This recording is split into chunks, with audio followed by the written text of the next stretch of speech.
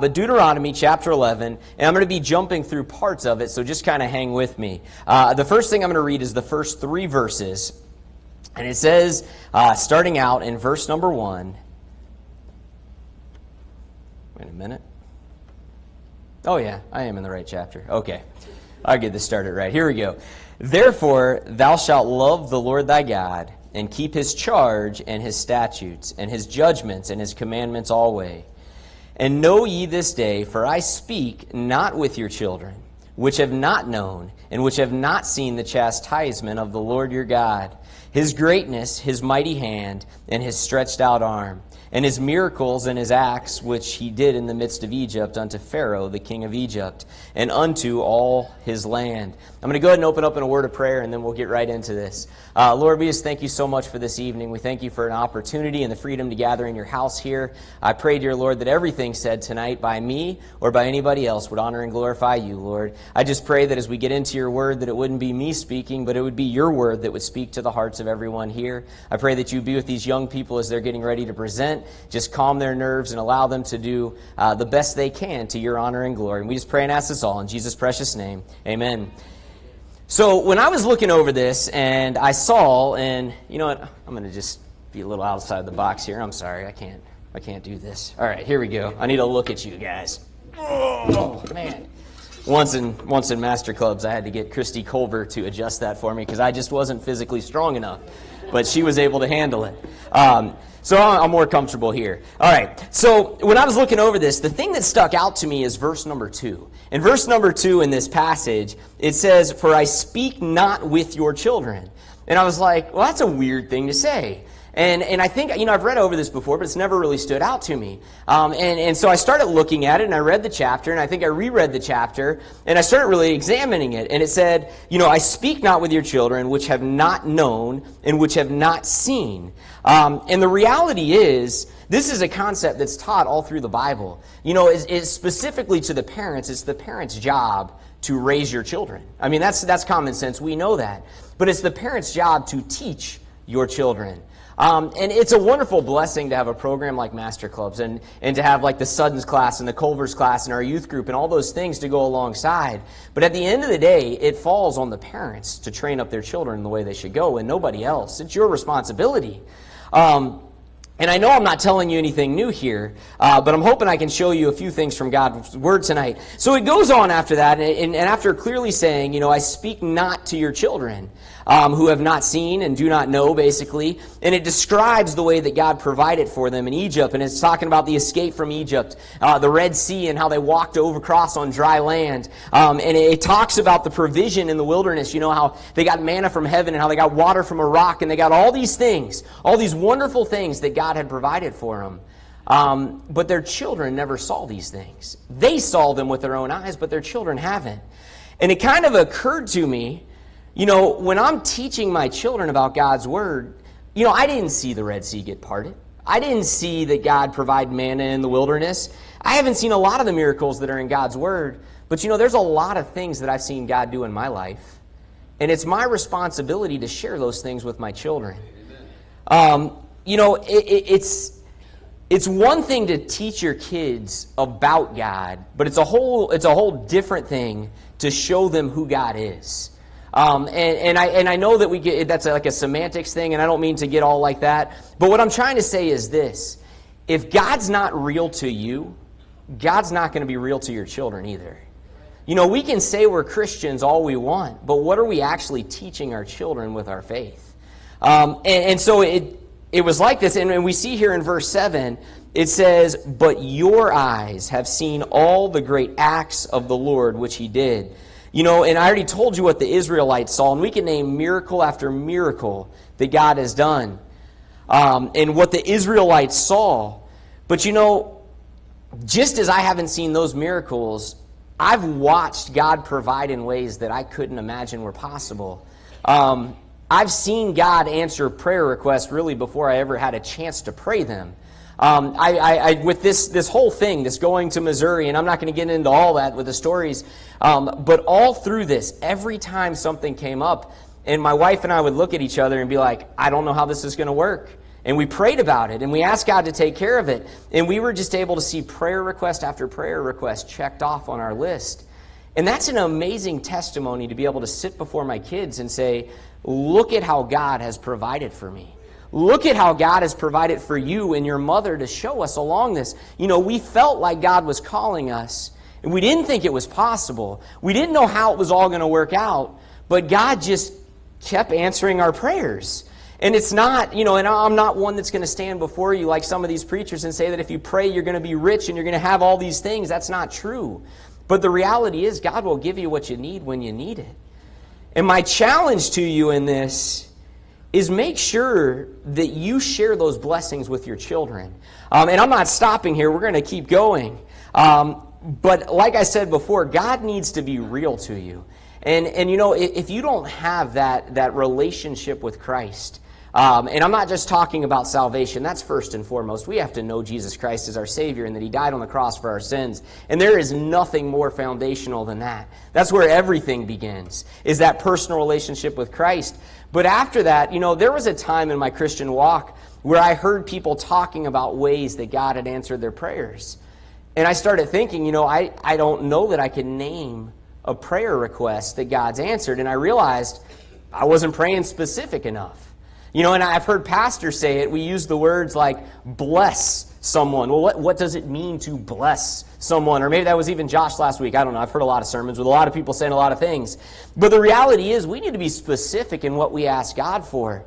And God wants to answer specific prayer requests. And it may not always be in our timing, and it may not always be the way that we want it answered. And I think the nation of Israel saw this, that sometimes God's way was a little different than their way. But you know, God's way is always perfect, and we need to share those blessings with our children.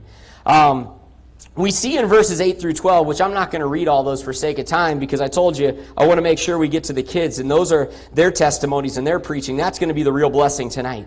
But God promises His blessing to people that will just simply keep His commandments. Verses 13 through 15 say this in regards to that. It says, "And it shall come to pass, if ye shall hearken diligently unto my commandments, which I command you this day, to love the Lord your God and serve Him with all your heart and with all your soul, that I will give you the rain of your land in his due season, the first rain and the latter rain, that thou mayest gather in thy corn and thy wine and thine oil.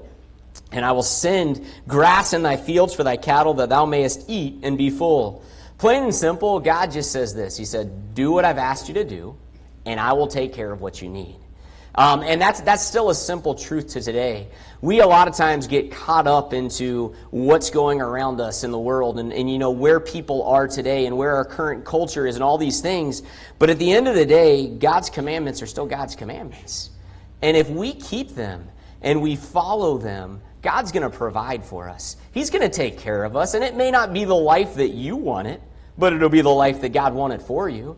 And God's life is always going to be better than whatever you can imagine for yourself.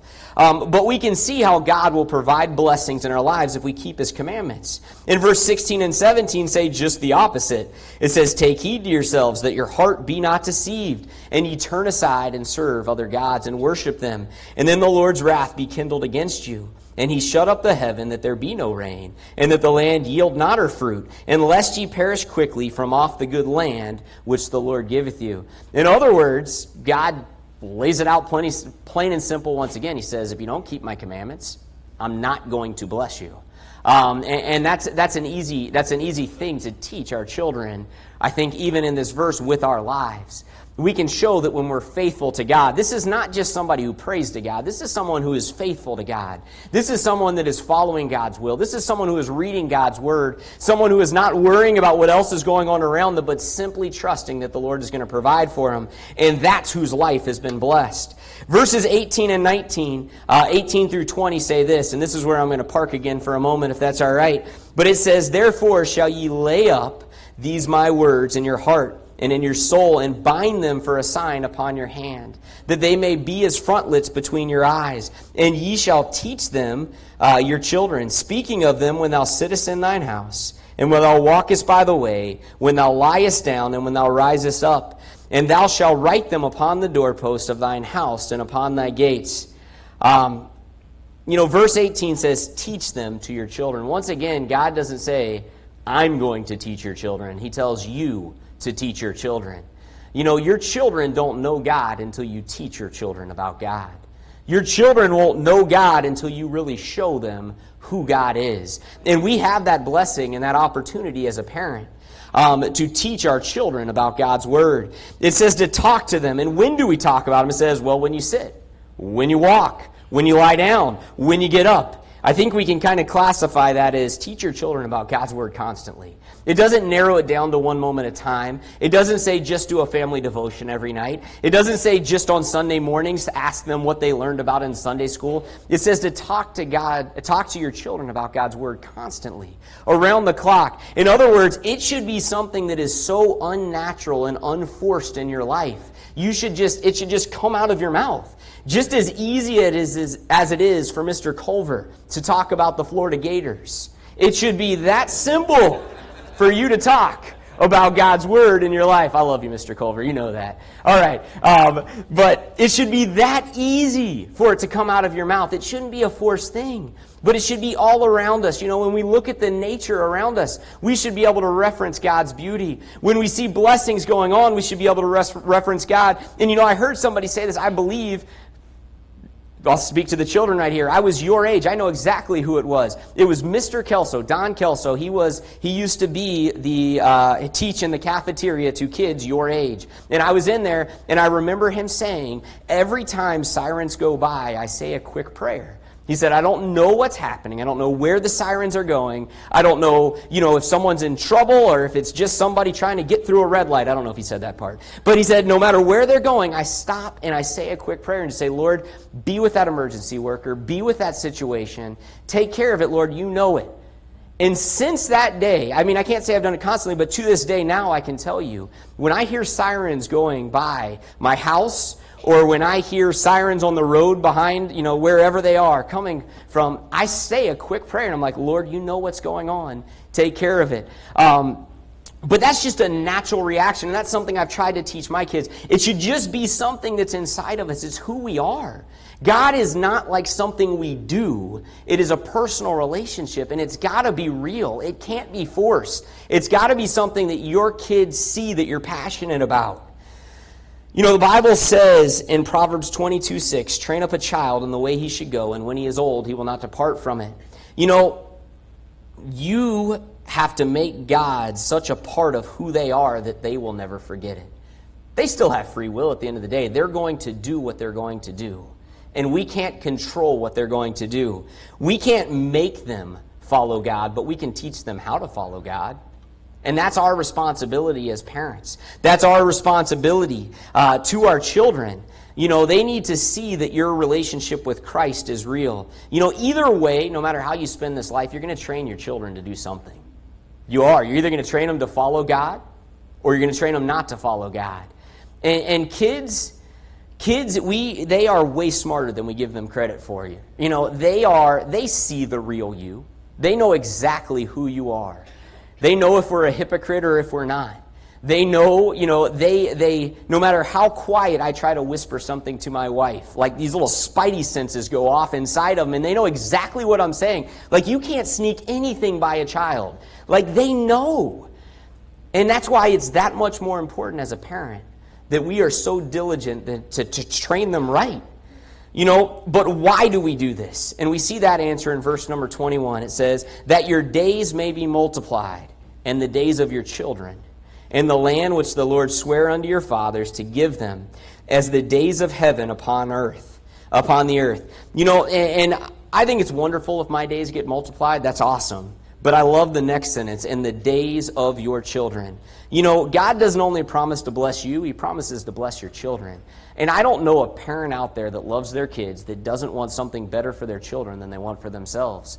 And we have a blessing promised to our children if we'll just simply train them up in the way they should go. Teach them how to follow God's Word. And teach them to honestly live a Christian life where they have that personal relationship with Christ. It's not something you do. It's more about who you are.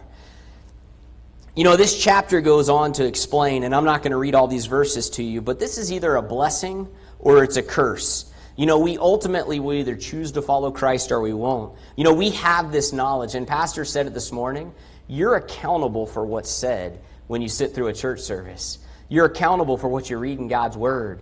We are accountable to know what's in it. We've been given it, and in our country, man, we have more access to God's Word than anybody else on the face of the earth. Almost every home in America has a Bible. Some have probably 10, 11, 12 Bibles if they know where they all are. We have so much access to God's Word, and we're accountable for what's inside of it. And the blessing part is if you follow God and keep His commandments, we're going to receive blessings. And we look at people and we see the struggles they go through who are faithful to God. Their blessings may not come in this lifetime, but they're going to receive a blessing one day when they stand before the Savior. But if we choose not to follow God's Word and we choose not to teach God's words to our children, then that's a curse as well that we're passing on to our own children. We're basically setting them up for failure to not have that relationship. And with Master Clubs, I realize that not everybody in Master Clubs is a parent. And I realize that not everybody sitting in this room is a parent, or maybe your children have moved on, they're out of the house. But we have an opportunity as a church to do something unique. And I don't know the backstory of every child that comes in on a bus. I don't know the backstory of a lot of them, but I do know this. Not every child is blessed with a parent that's teaching them to follow God's Word. And we don't get all day long to teach them, but we get a couple hours every week. We get Master Clubs, and we get Sunday school, and we get the Sunday morning service with the Suddens or with the Culvers, or with the youth group with the Hendersons.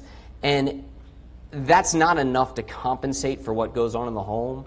But if we love these kids and we show them that there's another way, there's still an opportunity that God's going to use them. There's a lot of men and women today serving the Lord because somebody knocked on their door and invited them to a children's program somewhere and told them that Jesus Christ loves them. And it doesn't always change everything that goes on in their home, but it has an opportunity to change one day what will go on their home when they're a parent. And we can impact the generation after them. And that's really what Master Clubs is all about. They are a wonderful group of kids. We love these kids more than anything. And I hope that if you're not involved in these programs, if you're not involved in the bus ministry, if you're not involved, at the very least, maybe you're at a point that you can't pray for this ministry. Pray for these young people. And when you see parents, or you think of me or my wife, pray for us. Pray for all of us that are parents. It's a tough job raising kids. You guys know that. And you bear this responsibility of knowing you got to mold them and shape them into what they need to be. But my challenge for you tonight, if you have kids, raise them according to God's Word. Don't do it according to anybody else. And with Master Clubs, just keep doing what you're doing. It's a wonderful program designed to teach these kids to serve the Lord.